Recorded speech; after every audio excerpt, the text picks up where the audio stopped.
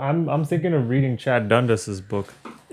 Champion of the World or whatever it's called. No, There's fuck another that. one, right? No, he's coming up with a new one that's more of a mystery, and I like those. That's my type of genre. Yeah, then the first book was about some story that I didn't care about. Yeah. So fuck that. But this one's like a mystery something. Classic noir mystery thing. Yeah. So I'm like, okay. Did you see that movie? What's it called? Knives Out. Have you seen the trailer for that? It's kind of like a murder mystery movie, but that looks like it's kind of trying to like. Did you ever see that Family Guy episode where they have like the murder in the house? Yep. It looks like it's where Paul Craig, Chris Evans, and a couple other big names in there too that you would recognize. Paul Craig, Paul Rudd, not Paul Craig, the UFC fighter. No, Craig Paul. What the fuck is what's his name? Craig 007 guy. Oh, Daniel Craig. Paul Craig. Can you tell that I had fucking Paul Craig on my mind? Yeah, that's hilarious. Let's just pull up the results here so we have that. Have you heard of a show called Ghoul? No. It's a British writer and director, but it's all Indian actors, so it's in Hindi. It's not really Bollywood though, right? Okay. It's wicked though. It's a horror story about like a demon, like a ghoul thing. It's sick though. It's only 3 45-minute episodes, so it's pretty much a movie. It's 2 hours and 15 minutes total runtime. I started watching that Devil Next Door movie or documentary. It's like 5 episodes, dude. I'm 2 episodes in. I just love that fact that it's like real life type of shit, right? Like that's I don't know, man. I can't get into documentary. So my plan was to kind of like marathon it last night, and then I was watching it with my girl, and she goes, it was just too emotional for her. Like we watched the second episode, and they're talking about like they're doing like testimonies of like people that survived the Holocaust, and she like they were just talking about how everything that they went through, like all the things that they've experienced. Am I blind or where does it say rankings? Up top. Oh, there it is. Okay. But yeah, no, like they have like all these Holocaust survivors coming out and talking about how their families got like gas chambered and all that shit. And the whole premise of the documentary is that there's a guy from Cleveland who was thought to be like Ivan the Terrible, who was like this guy that would he's like a Nazi executioner almost. He was like leading one of the main gas chamber cities or little spots that they had. And they're like, he would like go above and beyond. And like, instead of just putting people into gas chambers, he would like go and like hack at them with like swords and shit and like just fuck them up and gouge their eyes out. Yeah. But so they thought that this guy, Russia gave the CIA or FBI somebody some intelligence saying these are a list of people that are thought to be Nazi survivors and have fled to the US as like different people or different names. And this is one of the guys. So they like arrest him and then they extradite him to Jerusalem or Israel. And that's where like this whole court case is taking place. But they have it like videotaped the entire case from beginning to end. So which is why they're able to like shove it into 5 episodes. But there's some like the first 2 episodes are like, holy shit. Like I love the way they built it. And you know, when you watch like historical shit, you don't want to Google it because you don't want it to be spoiled. And like, it's like clearly already spoiled. It's like 20, 30 years old, right? I think this happened in the 80s. Yeah, I'll wiki it after. Yeah, exactly. Like Chernobyl, when I told you to watch Chernobyl. Yeah, I wikied that after. Don't fucking like, because Chernobyl, that was a wicked they show. followed that pretty much to a T. Right, I was surprised that like all of the things that happened in that show, like the guys going underground to like try to like plug the holes. I think that was all based on real shit. I was like, what the fuck? That's insane. And they do such a good job of making you feel like you're there. Like probably one of the best shows, best miniseries I've ever seen. Like hands down. You finished it though in like a day or something. You told me, right? 2 days or 3 maybe. It was only 5 episodes, not that long. Was it 5? I thought it was like 8 or something. No, 5 episodes. That's it. Ran through it. I'm just wondering at what point it's gonna be hard to come out with more documentaries based on historical things, because there's always something. We're catching up. Like, there's always something. But I mean, like something that you've never heard of before. Like I didn't know about this Ivan the Terrible thing, right? That was maybe 30 years ago. I think there's tons of stuff. Yeah, I still need to watch Jinx. That was something that you were telling me to watch. Jinx was dope. I know that's like right up my alley in terms of like true crime shit. It's awesome. Definitely Jinx. I liked. I think I watched that in a day. Yeah. Did you watch Making a Murder? I think you started it and then 4 you said episodes and like fuck it. I just couldn't do it. I was forcing myself through it. I just didn't want. Wow. Yeah, I just couldn't. Did you read up on it after? No, you don't even know what happened with Sean Avery or Brendan Dassey? I couldn't get into it, man. I just couldn't care. Like your curious side of you didn't even want to go and I might have read up a bit, but I don't even remember at this point. Yeah. I think they're coming out with like season 3 or 4 coming out soon, like because the case is obviously still ongoing, right? Yeah, like they almost let that Brandon Dassey kid out one time to let him go to WrestleMania. Yeah, and then they're like, nope, not happening anymore, and they snatched it away from him again. I'm like, God damn, dumb little kid. I don't know enough to know even if it's like supposed to be innocent or guilty or what. Yeah, yeah, that's the one thing about those types of shows. When you feel like there's an injustice and there's nothing you can fucking do about it. Mm-hmm. It just leaves you more angry than it was when you started it. And it was like, yeah, this is a great show, but fuck. Yeah. Like, this guy should be out or this guy should be dead. Mm-hmm. I don't know how this Ivan the Terrible thing is going to end. They obviously don't have him as as somebody who seems like they're alive because like either he was locked up or he was hung. That's what I'm still trying to figure out. Hanged, hung. Hanged. There we go. But yeah, I as soon as I get through, I'll probably talk about it on the next episode and catch you up on it. Cool. I think this is the quickest we've ever actually recorded after a UFC event. Yeah, literally. We literally like just got off the couch maybe 10 or 15 minutes ago. Yeah. And set up the fucking camera ready to go. But there were a couple fights that we weren't really able to pay attention to or watch to the best of our ability. There was a lot of fights where it was kind of like background stuff for me. Yeah, like even just looking at the results real quick, the first couple fights were... What is that? 3 straight decisions, then 2 straight subs. There was a lot of decisions. Decision, KO, decision, KO, decision. Wow, that's how many decisions? 2, 3, 4, 5, 6. Yeah, it was 4 finishes out of what, 13 fights? 7, 8, 9. Yeah, so 4 out of 9. Yeesh. Sorry, 9 out of 13 were decisions. Yeah. Thank God this was an afternoon card, though. Felt like it. Anytime they go overseas, and I don't know, it's just something about it. I feel like you get more decisions, unless it's just me.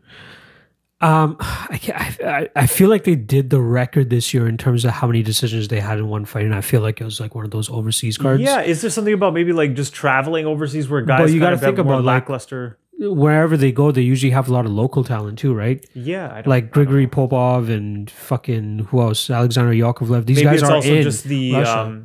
It's also the fact that a lot of them might not have even fought on the UFC before, so then they have nerves and then they don't perform up to the standards. And that could be something. They're not trying to go for the kill as much. They're just more conservative and worried about getting the win. I don't know what it is. Just starting off talking on my ass too. I don't know. Pretty much starting about some guy that just made his UFC debut. This event was Nurmagomedov's cousin Abu Bakar. what a I mean, I tuned in with like a minute. When did he get the sub? It was like 2 minutes and 50 seconds into the first round. I think I tuned in like a minute into the fight and I just saw him on top working from guard, and then it wasn't even like this really quick triangle throw up or anything. It looked kind of slow. It just looked like he just left himself in position for way too long and then just got locked up. It was weird to see that submission come about, and Nurmagomedov's no real like. He's not a rookie or anything. He has a decent record. I think he was only at 3 or something. Yeah, he only had like 3 losses coming into this fight. Mm-hmm. So to see him get subbed at like that was kind of surprising. Zawada is like a vet too. He's not like a scrub. So, but not he was still like either. Plus 250, plus 260 coming into this fight. He was supposed to be, an easy fight for Nurmagomedov to get his debut feet wet in the UFC. Yeah, and to come out there and get an L like that, you could see he took it like pretty bad too. He didn't want to talk to anybody, even when fucking Zawada was coming over there trying to get under him. He looked like he was so embarrassed. Like he had his hands on the cage like this, and then Zawada tried coming under one of his arms and like laying there with him. He's like, "Nah, bro, let me sulk right now. Let me get over this L." He's just like covering his face. Yeah, he's probably so like just so embarrassed in front of his uncle too, Khabib's dad. It felt so like.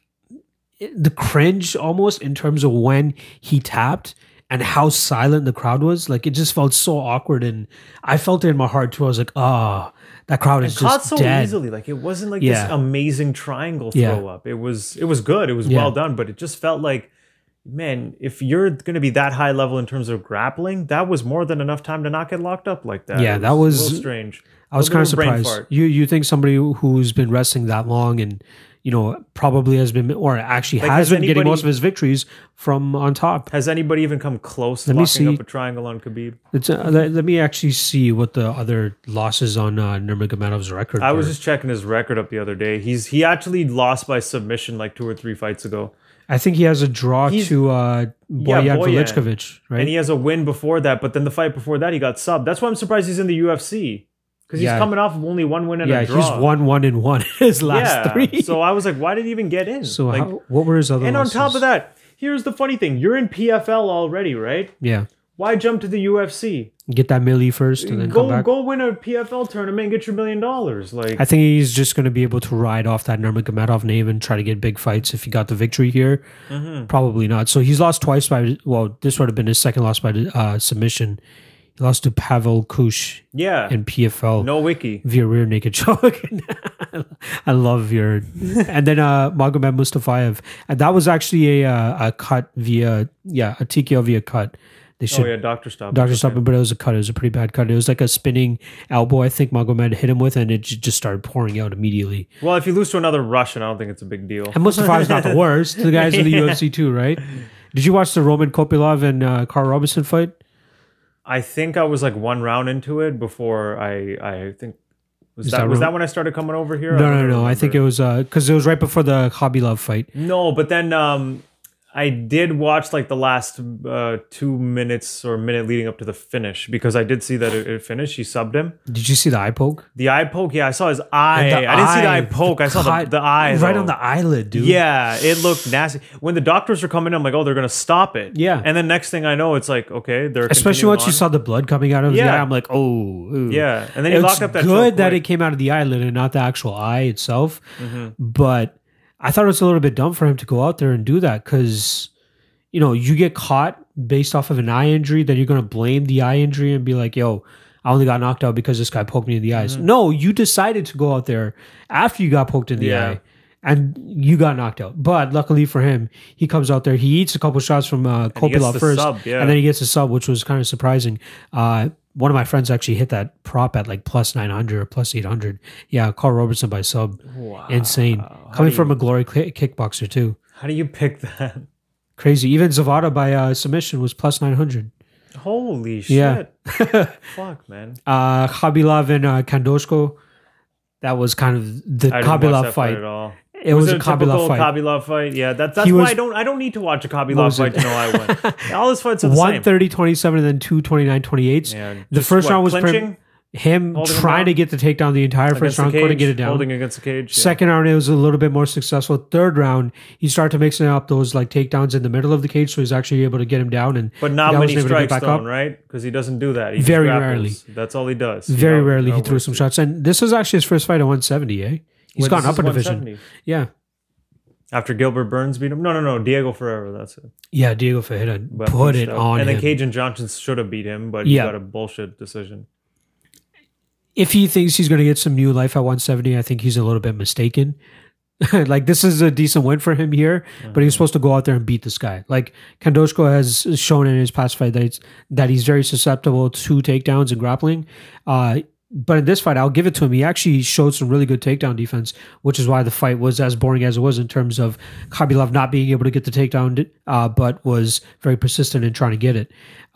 Decent takedown defense, but it still comes down to Khabilov grinding him out. I had a little bit of a bet on that, so I was kind of happy that hit.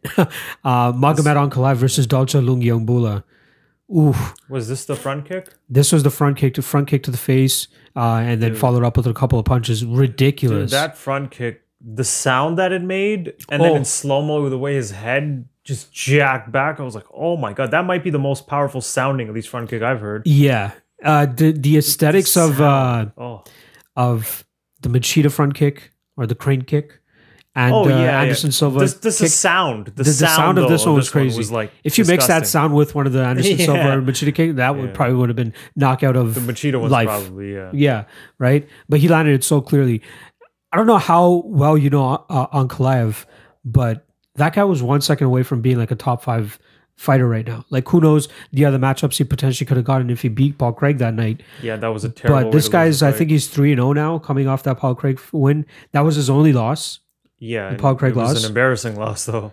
But he was whooping him. Like that was an Anderson Silva Chael Sonnen type of thing. You know, there's less than 10 seconds left, and you're in a choke. It was a hiccup more than anything in my opinion. So why you're in a choke though? Why tap? Just risk going out, because then if you're not out at the bell, you win the fight, and if you're out, then you lose anyway. So why tap? It was just. I think that was just an absolute brain fart on him, but. Like, taking that into consideration, the guy is a beast. Like, he is really good. He should be talked about among like Alexander Rakic and Dominic Reyes. He should be talked about in terms of like the up and coming 205ers. There's not that many. You know what I mean? Like, we just keep knocking them off. So I think that he should definitely be ranked up there. Johnny Walker now obviously getting his first L, or his first L in the UFC, I should say. So there's room for Magomed Ankalaev to kind of sneak into that spot and start finding these upper echelon guys. You know, I don't think he's going to get a guy like Anthony Smith. We already know that, you know, it seems like John Jones is calling out Dominic Reyes now. They should probably do Smith and Anderson. They'll do Smith, Anderson, and then Ankalaev will probably get, maybe if Paul Craig pulls off the victory next weekend against Shogun Rua, maybe fight him, get that L back. Get it again. Right? Yeah. Why not? I'm not too mad at that if that's what happens. And Ankalaev, even if he fights Shogun next, if Shogun fucking pulls off the victory. Why is Shogun? Highly doubt Shogun would take this fight, to be honest. How is he still fighting? Yeah, but he's doing it, man. Who is he? He was supposed to fight Sam Alvey.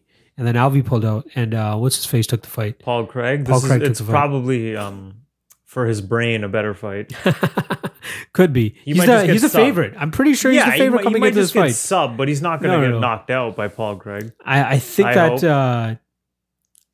that Shogun is the favorite coming into this fight, which is hilarious. What do we got? I would actually believe that he would be the favorite for minus 300, dude. Okay. That's a bet on Paul Craig. I am the biggest Shogun Rua fan out there. Paul Craig. That's an easy bet on Paul Craig. I'm one of the biggest Shogun Rua fans here. But should he be a minus 300 over anybody in 2019 in the UFC? No. Maybe I don't know, actually. I don't know who else would be in the light heavyweight division that we could get that type of line for Shogun Rua. That's a stupid line. Because it's short notice. Is it in Brazil?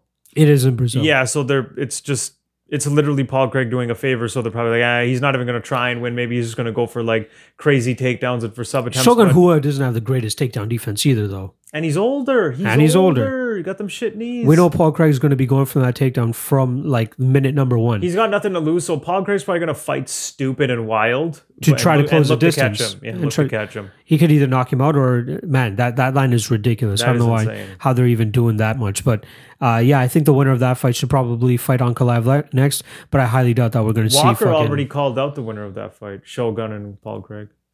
Really? Yeah. Even after his loss to Anderson? Yeah.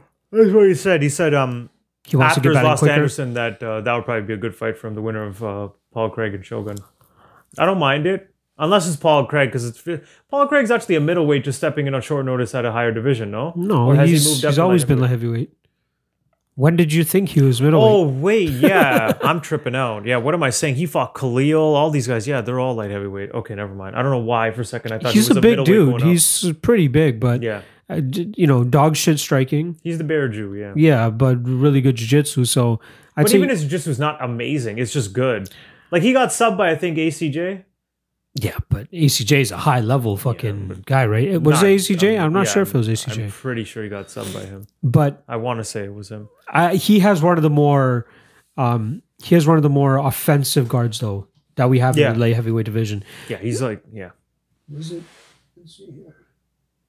Alonzo Menafield wrecked him, which is pretty obvious. It was Jimmy Crute that actually subbed him, who isn't the greatest jiu-jitsu guy, but I think that was a pretty slobber knocker of a fight, so I'll give him that. I love Ankalaev's assertion into this light heavyweight division among the other up and comers that we finally have. Unfortunate that we lost Johnny Walker, but we got pissed off Corey Anderson, so I'll take that one anyway. Shamil Gamzatov versus Klidson Abreu. We'll go over that in our deciding splits because that's obviously the only one that I really want to go over.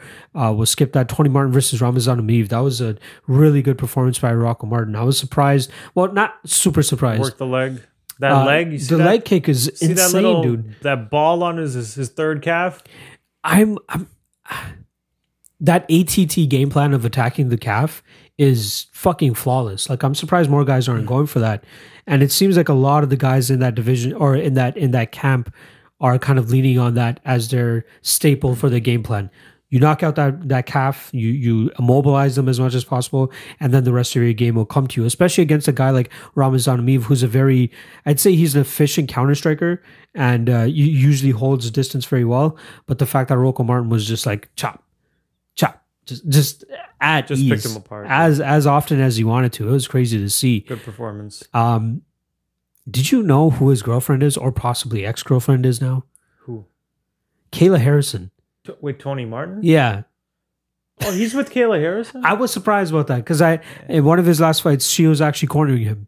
Anthony and then they're talking about I know. I was surprised too. Wow. There's a fun fact for you guys right there. I had no fucking idea until I was watching one of his fights, and I forget one of the commentators was like, oh yeah, one of his, his girlfriend is in his corner, Olympian fighter herself, Kayla Harrison. I'm like, what the fuck? Really? That's random as fuck. Good for you, Rocco. But yeah. I think they broke up. I'm not 100% sure, but I think they broke up from an interview that I saw. Ed Herman going out there doing his fucking thing too.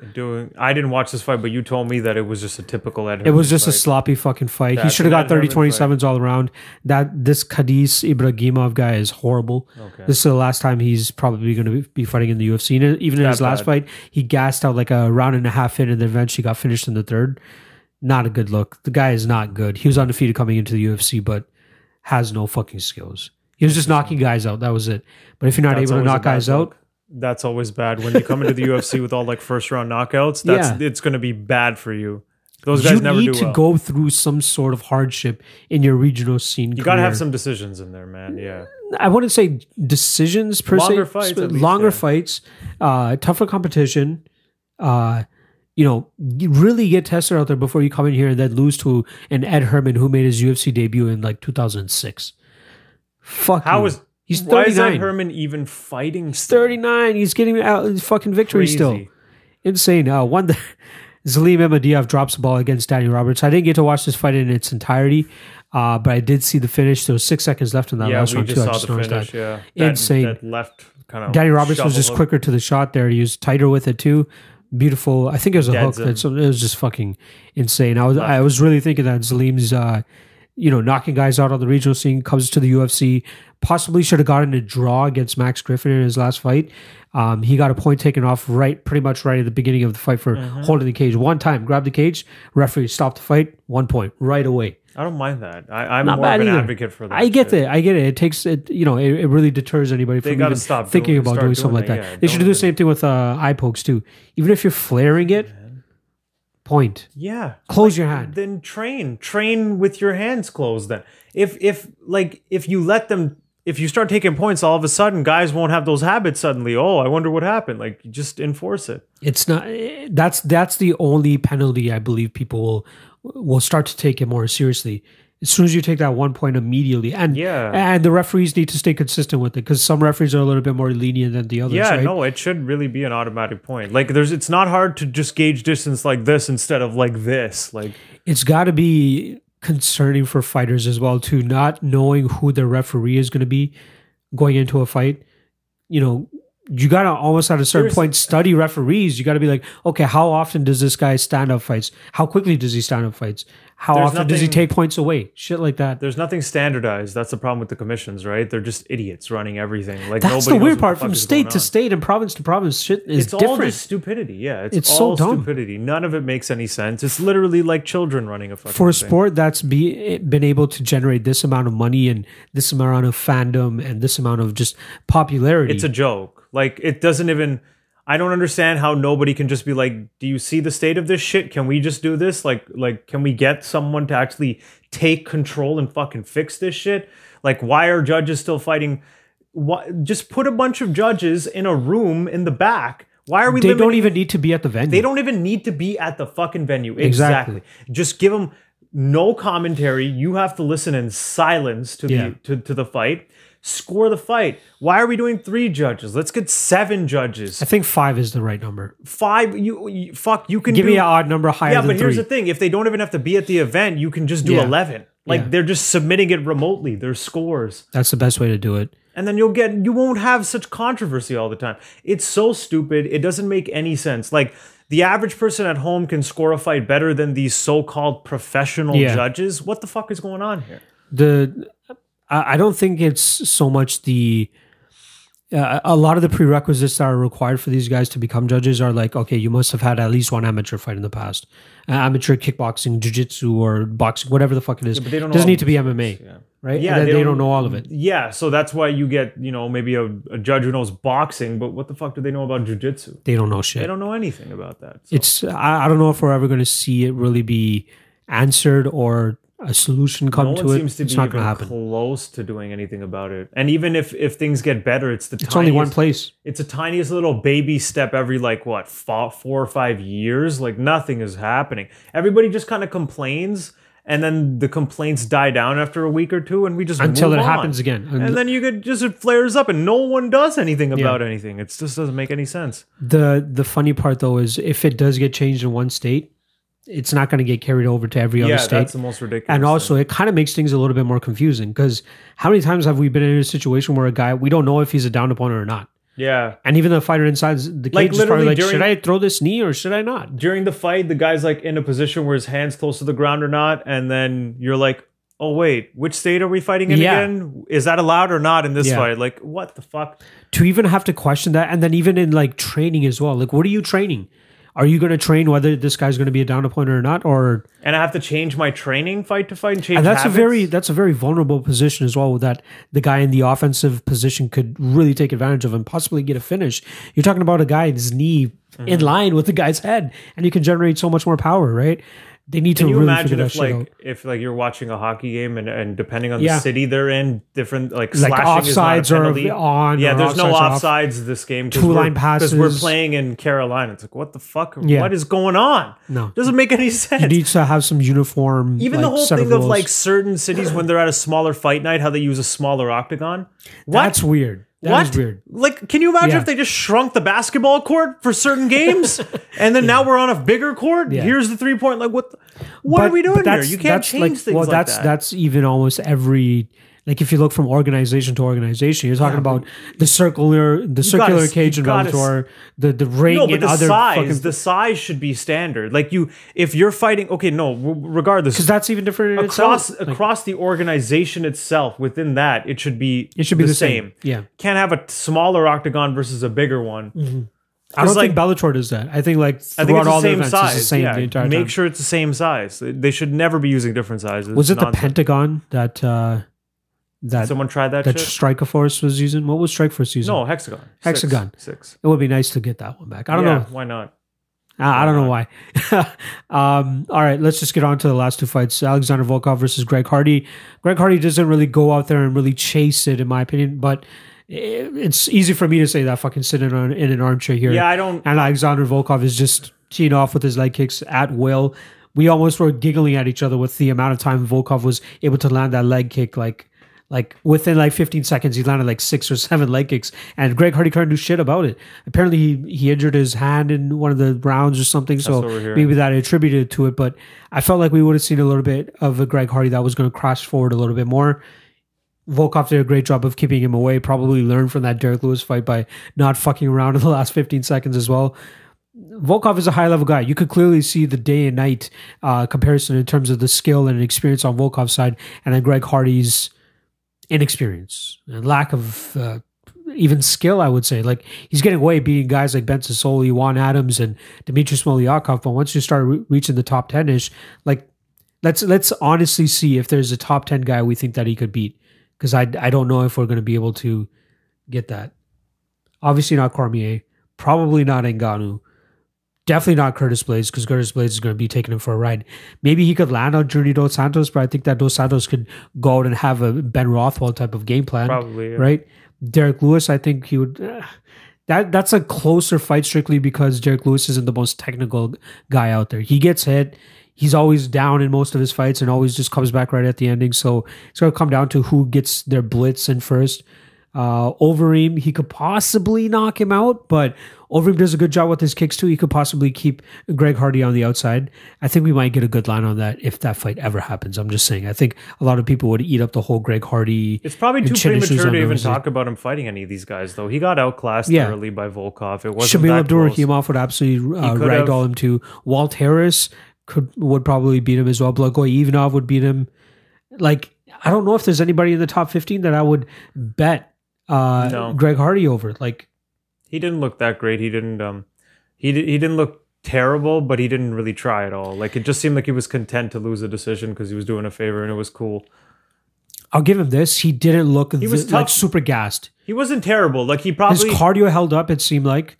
But that could also be attributed to the fact that his output wasn't the craziest either. Yeah. And his toughness was crazy too, because Volkov landed a lot of good shots. He landed a lot of good body kicks. You know, it folded Derek Lewis a couple times, and Greg Hardy was able to just eat them and keep moving forward. You were saying that you were surprised that Greg Hardy is 6'5". Like, yeah, I didn't realize he was so big. He's massive, and just his, like, I don't know what to call it. Like, mass is probably the right word, because he's still bigger than Volkov, right? Like, not taller, but he's bigger than Volkov. Yeah. I just don't know what the proper wording is for that. I think I called it on one of my podcasts, like square footage. If you want to talk about body mass, body footage, whatever the fuck it is. I don't know what type of future we're going to get from Greg Hardy, but at least he gets this, like, okay, this is what the level of competition is actually supposed to be. And maybe he could take that into fights moving forward. Zabit Magomedsharipov versus Calvin Kattar kind of went how most people thought it could have gone, which is Zabit taking the first 2 rounds. Then, you know, at a certain point in that third round, just stop putting the foot on the gas and letting the other guy take over. Calvin Kattar started to take over about halfway through that round. But unfortunately, it wasn't enough time for him to really find the knockout and obviously not get a 10-8 round to even get a potential draw here. What are your thoughts on Zabit? Do you think where does he go from here? What could you line up next for him? And do you think he could even achieve a title in his career? It was like a typical Zabit fight, you know, high output, gas after 2 rounds, survive the third, win a decision. That seems to be rinse and repeat with him. No hope in him in a title fight until we see him at least win some sort of 5-round fight. I don't think he should get a title fight next. I think he should maybe get a number 1 contender fight in a main event, force him to go 5 rounds, see if he can actually hang in there. If this fight was 5 rounds, Calvin Kattar was probably going to win that fight. It's like the Jeremy Stevens, Yair Rodriguez. Exactly. Fight, right? Like, it just seems like, I don't know if this guy can even go 5 rounds. He looks good for 2, but he gets tired way too easily. Like, that cardio is not high level. Was there anything in here that you were really impressed by? Like, something that you're like, okay, he's really good at this? Not really, because we've seen it before. It just seemed like a typical. It seems like his performance, and nothing new that we haven't seen before. I think his unorthodox fighting style, coupled with his output and pace, is kind of what really gets him the victories in these fights. Yeah, because then guys are a little bit scared to throw because they're like, I don't know what's coming back. It's output, and then coming from weird angles. Is quick, yeah. So if in a 5-round fight, I don't think he can keep that up, and his striking is solid, and he's got all these unorthodox ways of, even transitioning into that beautiful trip or takedowns. Oh, that was nice. They're gorgeous, but it's his striking isn't the best. It doesn't even seem like his grappling is really solid, but it might not be the best again. Like, nothing's really the best. Yeah. But he's just very unorthodox. It's just like he keeps throwing, and it's very unorthodox. Yeah, he's willing. I think that would throw off a lot of guys that need that time to set up. Yeah.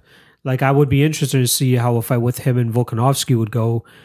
Just based off of, if he continues to land on the outside on Volkanovski, is Volkanovski going to want to close the distance, land big shots, grind up against Zabit? Zabit's wrestling is great.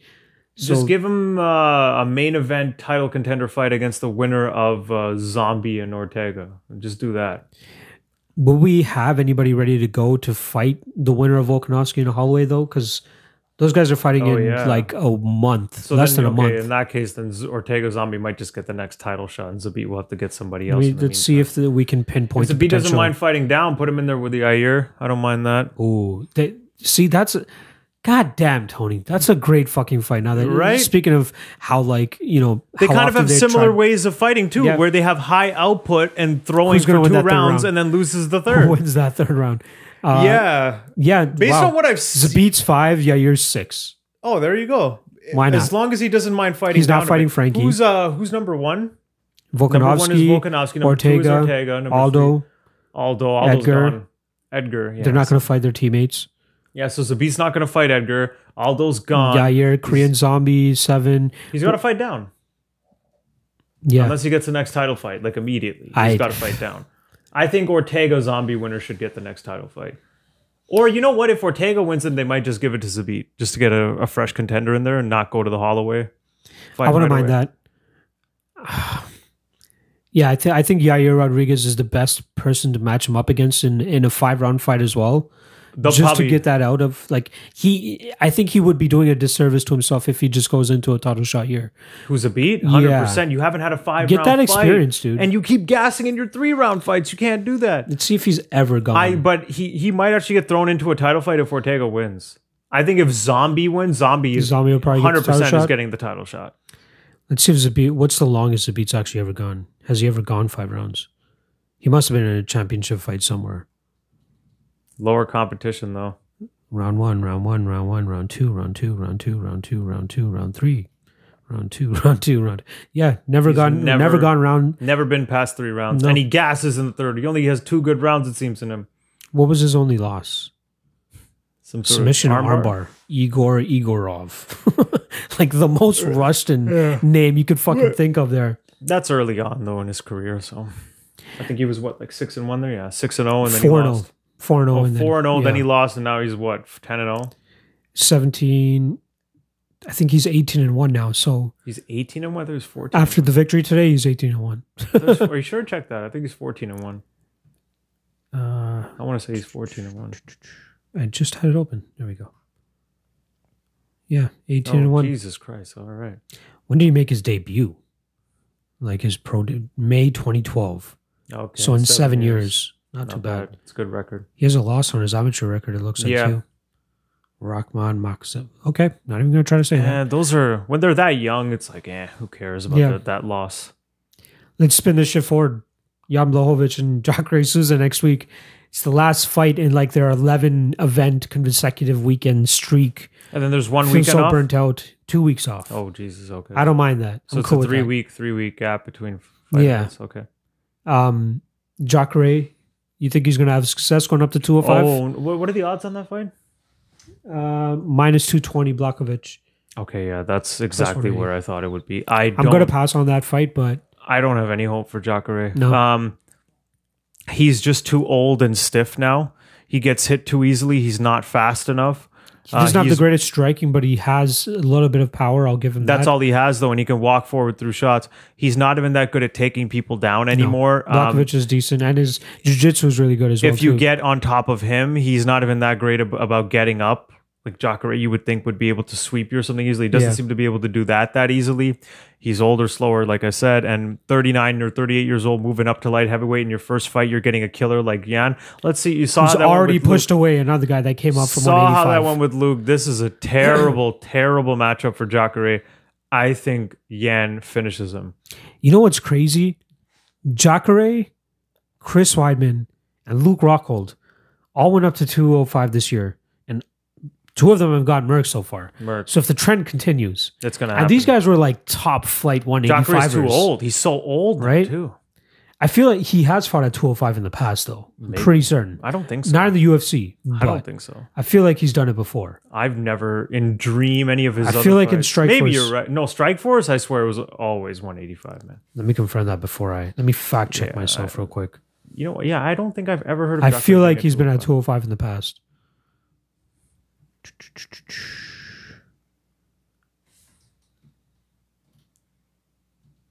Dream vacant middleweight. Oh, shit. You are right. He's always been a middleweight. Okay. I don't know. Oh, catchweight at 194 against Ed Herman. I'm not sure who missed her. Maybe Ed Herman did. Yeah, that was. Yeah. God damn. You're right. Oh, yeah. I think Ed Herman was filling in on short notice in that fight. Oh, yeah. Something like that. Yeah. Yeah, that's a tough fight for him. He has the home field advantage, even though he trains in Florida. I think Blachowicz could turn him back. Man, I think Blachowicz is better than Hermansson. As an overall, I actually think he's better. So this is like a harder matchup than his last fight. Yeah, it's tough to say just based off of the fact that Hermansson's coming off of such a devastating finish to Jack Just overall in their performances, I feel like the current version of Yan is better than Hermansson. There's no other real big fights. We got Bobby Green against Francisco Trinaldo. Decent is that the fights. co-main? I don't think that's co-main. I believe the co-main is Shogun against Paul Craig. Okay, not bad. Not terrible. Bobby Green, Francisco Trinaldo, not bad. Barao making his return once again against Douglas DeAndrade. Diago dos Santos or some shit. Yeah, Douglas DeAndrade. You know that guy? Yeah. Very fun fighter to watch. Silva DeAndrade. He looks like he's 40-something years old. The guy's only like 34. He's really ripped, right? Yeah. He lost to Yan in his last fight. Yeah. I think this is going to be really tough for Barao to get over, which is why Douglas is like minus 220. Has anybody fallen worse than Renan Barao? That might be the worst. 4 straight losses. But I mean, like, you were pound for pound, and now you can't even beat a top 20. No. Like, Luke Sanders just knocked him out. What the fuck is going on? I think he had success in that first round against Sanders. Yeah, but he always has. That's Barao. That's his thing. In all of his recent fights, looks like a killer in the first round, and then just starts being slow and plodding and not moving or throwing much in the second and third, and then gets finished or something. Like, it's so fucking weird. He's mentally done. It's. I don't understand how he's going to be able to beat a guy like Douglas Andrade, who comes forward as much as he does, has decent cardio. Barao's done, man. You know, as long as he can survive that first round, this is Douglas's fight easy. That's every fight. If you're out of the first round with Barao, you're gonna win the fight. It's surprising to me that the UFC is even holding on to Barao. I think it's just you got to think that this is the pink slip fight for him. Something's going on in that guy's life or something too. Like the amount of damage he's suffered now, it's just such a bad turnaround for his career. Just a huge fall. It's a sad story in all honesty. Very, very sad. Yeah. Barao or fucking Dillashaw took his fucking soul. Yeah, seriously. Dude, Charles Oliveira against Jared Gordon. Why does Charles Oliveira continue to fight these unranked Just keep dicking him around. Just keep dicking Charles Oliveira around. It'll just take. I think it's Oliveira though. No, man. I think it's on. Dude, he said after his last fight, he's like, all right. I fought another guy that was like not that high ranked, Nick Lentz, right? He's like, all right, I took this fight. Now stop fucking around with me, UFC, and give me a good fight. And then he gets Jared Gordon. What the fuck is going on? He's on a 5 fight winning streak. All finishes? 4, 5. All finishes. All finishes. All subs. And this is who you give him? What is happening here? This, not even a top 15. The guy isn't even ranked. The David Tamor fight was a good timed fight for him. I would say that was fine, but then you should like elevate. You got to elevate. Then he goes down to Nick Lentz, and now he goes sideways to Jared Gordon. Yeah. What the hell is going on? This guy, Charles Oliveira, should be getting minimum. He should be getting a top 10. He's number 13. When you're number 13 on a 5-fight streak, you should be fighting up. Dude, he's had 4 straight performances of the night. Yeah. Except his Nick Lentz fight. Yeah. Maybe they just want him to run away with the submission record. That's why they're giving him these fights. He's already got for the most submission record, records. Right? He extended his record. Yeah, he's like 1 13. Or 2. Yeah, he's probably going to add to it with this. Let's see. He broke the record with 11, so now he's at 13. 13. He's probably going to get number 14 here, and then eventually, please get this guy a fight. Top 15. No, 6 to 10. 6 to 10. He's already 13. Is he 13? What? Lightweight. Lightweight. Yeah, he's 13, right? So he's already 13. If you're going to be on a 6-fight win streak, and at 13, you got to be fighting at least 6 to 10 next. I don't know who he could fight. 6 to 10. Give him Paul Felder, who he lost to. Give him Kevin Lee. I want to see Kevin Lee. Kevin Lee seems to want to fight Makhachev, which is weird because Makhachev's way below him. 15, but everybody knows that's a really tough fight. Yeah. Let him get that confidence back at 155. Makhachev, man. Yo, let's just see, Kevin Lee beats him. Let's just see. After he beats him, then you can say some shit. Yeah, but until then, keep your mouth shut. Just like how Gillespie beat him, right? Fuck you. I knew you were going to go there. Fuck you. No, big one. It should be a big one for Charles Oliveira this weekend against Jared Gordon. Gordon has a decent style of like having that unrelenting pace. He's on a 1-fight streak. He lost his 2 fights ago. He lost. Got murked. Why is he fighting Charles Oliveira? Dude, Bronx, man. Yeah, he's going to go to work there. So I don't know if you heard about this, but Conor is not the father. Did you miss this in the news? Yeah, what the fuck? He had to have his DNA test because there's that girl out there who said that she had a baby with him and he kept neglecting it. About this long time. This was like a year ago or maybe even 2 years ago. So they finally did a DNA test, and the results came back that Conor's not the father. They should have done this shit on Maury, dude. Come on, that's a Maury moment Missed right there. Opportunity right there. That's Conor would have been all over that. Promotion. Now, did you see what Conor tweeted after Abu Bakr got tapped? Okay. Talk about ironic. That's what I mean. Hey, look, it's cool and all to be talking shit, but you just called out a guy for tapping out and quitting. Don't give me that. How many losses does Conor have on his record? 3 or 4? And 2 of them were by No. If I'm not mistaken. 3 all of them. All of them? All 4 of his losses. Duffy, Diaz. He got Artemis something, whatever, in his third fight, leg locked him. Duffy just arm triangled him from standing position, whipped him to the ground and finished him. Diaz tapped out. He didn't go out. He tapped. He didn't go out. He tapped. The way you say that with that smile is so mischievous, dude. Jeez. I'm just saying, why did you go out? You know what I mean? And then the last person to tap him. And then you got neck cranked. He didn't even have a choke on you.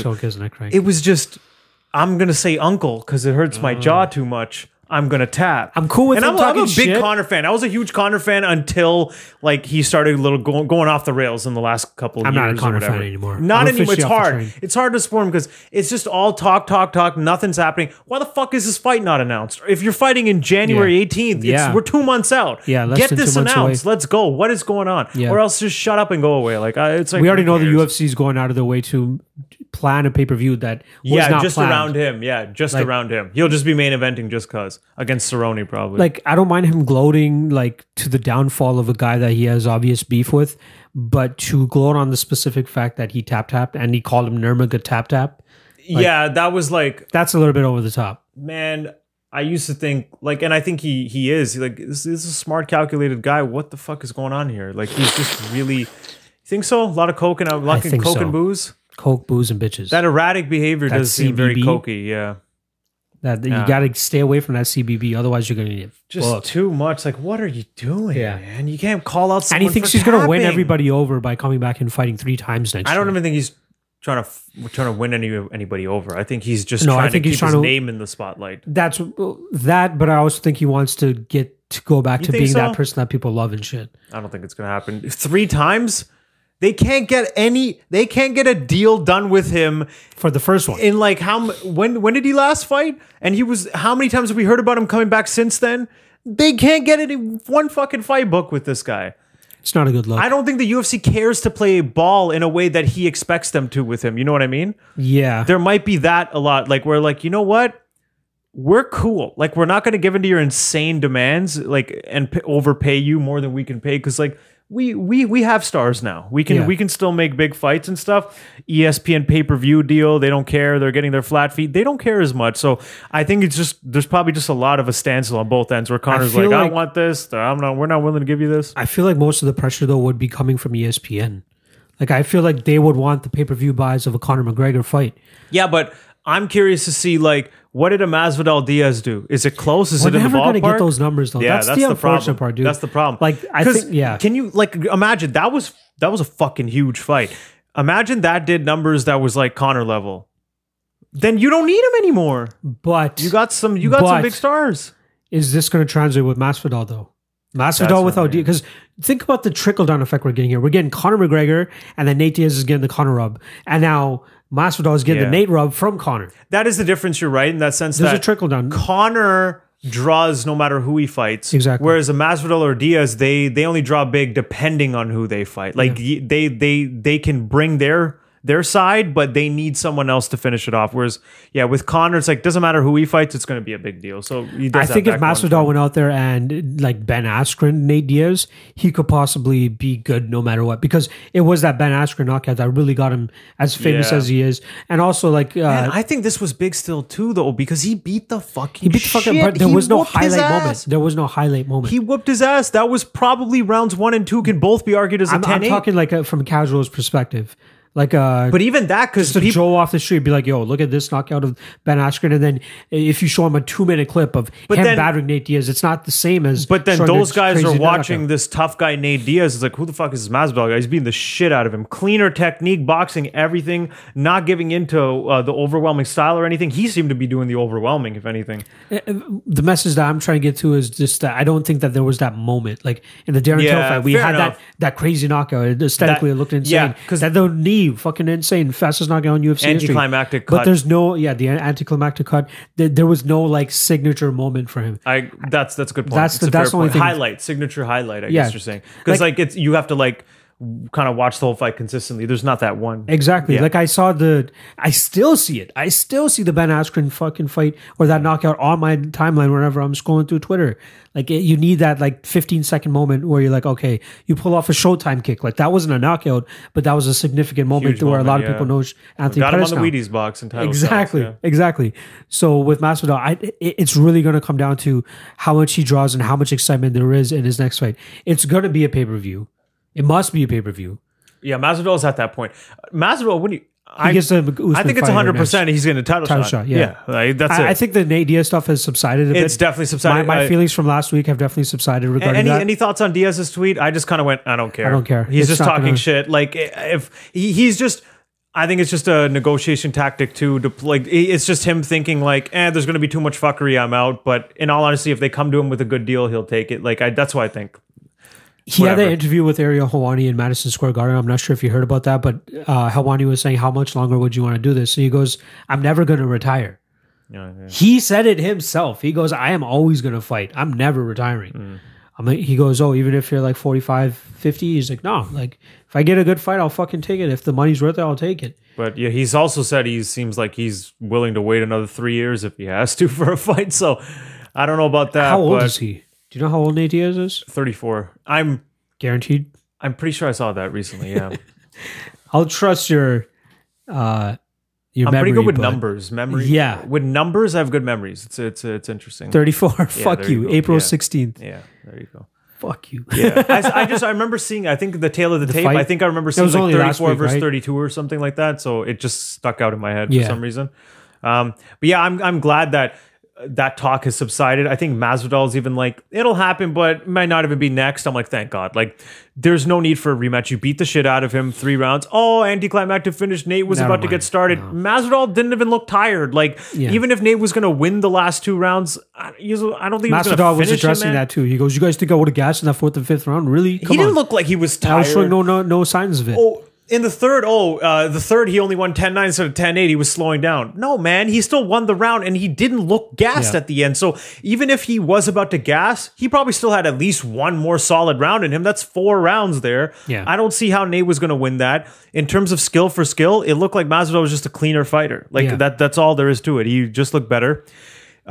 He's coming off one of the best years ever for a fighter. It's incredible in terms of being unknown in March to like one of the top stars in the company. Not even fighting in 2018. Yeah, no, and coming off 2 losses. You're coming into March to be fed to Darren Till so that he can get a good rub off of you and get back on the winning track after losing to Woodley in a title fight. But now, by the end of the year, you are one of like the top 5 stars in the company. It's crazy. So 100%, you got to give that guy the title fight, especially if Colby wins. I mean, Masvidal's probably like, please, Colby, win this fight. Like, please win this fight so that I can get a way bigger payday against you than Usman. I agree with that. And I think the Conor schedule of fighting Cowboy in January, winner of the BMF title in July, or whatever the fuck he's talking about. It's not going to happen because we need time, obviously, to pass for the Colby and Usman fight, which is happening December 14th. So Usman or Colby against Masvidal is probably not going to happen until at least April, May. Conor needs to not talk about fighting welterweights, okay? You fight lightweights, that's it, okay? He should honestly fight Cowboy in January if he gets the victory there. Okay. Fight Gaethje in the summer. I don't know if Gaethje's willing to wait. I don't see why not. Because we still got to get Khabib and Ferguson, which will probably go down in March or April. So did you hear what was happening there? What do you mean? Oh, the Vegas thing? I love Khabib. To apologize? I love Khabib. Khabib's the best. You know they're going to apologize. He's gangster, You know they're going to apologize. Because he's a fucking gangster. Remember the Conor thing? Even with Conor. Khabib's one of those guys, he won't forget, eh? Like, like after a few months, you think like, oh, if we offer him enough money, he'll get it done. He's like, no. Make him apologize. It's like he does apologize. Not. Yeah, or I smashed them. Like he's just he doesn't give a fuck. Smash them by not going to fight for them and not allowing them. He's to make all that about much money. like morals and like what he believes in over anything, over money or anything. Like there are some asterisks there though. Like the post fight spaz out and the Conor fight. I get the emotions and like lashing out and jumping over the cage, doing all that shit. But the whole I don't even want to get into like the Kadyrov thing that's going on, the Chechen leader. Like, I don't want to get into that. I don't like any of that either. That's a little ridiculous. That's too much. I don't know. See, for those, it's like you want to be like, oh, what the fuck are you doing? But at the same time, I don't know if there's like shit behind the scenes where it's like, yo, overall, like I understand this guy's a terrible person, but it will help in the long run in terms of like a drawing. Like, why don't you just gain a bigger audience? You know what I mean? At the same time, and then you can, the more people that I guess believe in you, then you can spread your own word out. You know what I mean? Like, there's almost like some sort of good that can come out of it, and it's like, just use them to take an advantage. I don't know. I don't know if there's that level of thinking going on, but I think it is like I wouldn't do it. I think he's understood the fact that this guy is a very controversial figure, and I may give him the respect and be seen without him out in public, but like even during like fights, I forgot which fight they had, another Russian fight or something, where Kadyrov was cage side. But like they never showed him really on camera or anything like that. That guy's fucked up. Let's just leave this guy out of it. Yeah. Yeah, dude, I am so looking forward to this 2 weeks off. Just with all the shit that I got going on with like studying consistently and trying to put out content and I just feel a little bit of a burnout almost. You know? That's gonna happen. It's a lot. Like, that's gonna don't get me wrong, I love fighting, and I think there's a Bellator card squeezed in there as well because they usually like to take advantage of those UFC off weeks, right? Did you see King Mo's knock? I sent it to you. Yeah, I saw the knockout. It's sad. I like Mo too. And the funny thing is, he came out of retirement for this fight. He's just old and his chin is gone. He's been knocked out in his last 4 fights. And it didn't even seem like the craziest shot either. It was more so like an off-balance shot that came in and just passed his chin is just completely gone. You could tell. He's just old. That's all it is. He was good. I wonder how much he got paid for that, though. Yeah, poor guy. You wanted to see him go out on top. It's kind of sad, but King Mo is still like, I love King Mo. He was great back in the day in his prime in Strikeforce and stuff. He was tearing it up. Dominant champion-ish. Doing good, yeah. So I don't know. I think his dream walkouts where he had all of his bitches. He had a good career. He overall had a good career though. Fuck. It's too bad he didn't get a chance at the UFC. I really wanted to see him in the UFC, but yeah. Well, I think him and Dana had some sort of like falling out because once they acquired Strikeforce, he didn't make a deal. Yeah. He just went to Bellator immediately and then fought it out in over there and in Japan. Anything else from this week that No, a little bit of a slower week. Yeah, there wasn't much going on. We had the Conor news come out. Yeah, I'm just actually the promos for 245. I don't know if you've been seeing them, but they're actually pretty fire. I'll give them that. I just saw some highlight package of where they kind of showed highlights from the press conference, and it was kind of not good. Colby was just running shit, and then Kamaru at the stare down with his shirt off. He just took his shirt off for some reason. Maybe that's his like defense mechanism where he's like actually scared, but let me just show off my muscles. Like posturing like this. I think Colby's really getting to him though. Really getting to him. I think so. I think he's trying his best to just tune him out and focus on killing him. But he can't. But I feel like in the moment when the fight starts, I don't know if he's going to be able to exercise that level of control. That's an interesting fight. I really thought Kamaru would easily win it first, and now I'm on the fence about it. I think Colby's got a good shot. I'll either bet Colby or just pass on the fight. It's around plus 145 now. I'm in that same boat. Pass on it now. Based on where the odds are and how close it feels, like Colby should be the bet or else nothing. Yeah. Although I feel like a good bet would be that fight goes to a decision. I don't see any other. Like, do you really see either of them finishing each other? Out now. I would bet on that fight going to a decision. Minus 265 going to a decision. Yeah, that's not worth the bet then. No.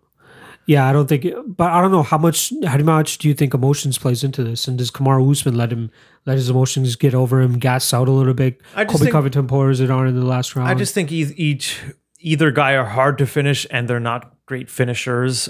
Their styles. I don't think that's going to change that much to the point where there's going to be, they're going to fight with that much more visceral and get a finish. Yeah. There was a set of odds that came out recently that I wanted to like do a little quiz on you with that I did last week as well. Oh, okay. Masvidal Diaz rematch. How would you line that? Oh man, dude. Based on how the first fight went, minus 300 Masvidal. Damn. Plus 230 Nate. Plus 250 Nate, but minus 300 Masvidal. All right, that's actually not that bad. Yeah. Yes. Bravo, Tony. We got some bookmaker. That's where it should be, man. Here. Based on how that first fight went. Good God. Well, fuck. I think that's pretty much it for this week. I think we hit all the nails here. Yeah. I like having the card like fresh on my mind too, even though some of them we skimmed over. But we're going to be doing deciding splits more than likely on Klidson Abreu versus Shamil Gamzatov. That'll be out for you guys. You probably have already seen that before we dropped this episode. And then we'll be back next week for another episode of Combatisseurs, going over UFC Sao Paulo, and then looking forward to the next 2 weeks where we'll figure out what the fuck we're going to talk about and do. Check out the website, mmalotn.ca. Follow me at MMALOTN on Twitter. Follow him at Chunes on Twitter, CHEWNS, because that's the most poppin' Twitter channel or feed that you'll find. I promise you that. And yeah, thanks for supporting the boy, and we'll see you guys next week.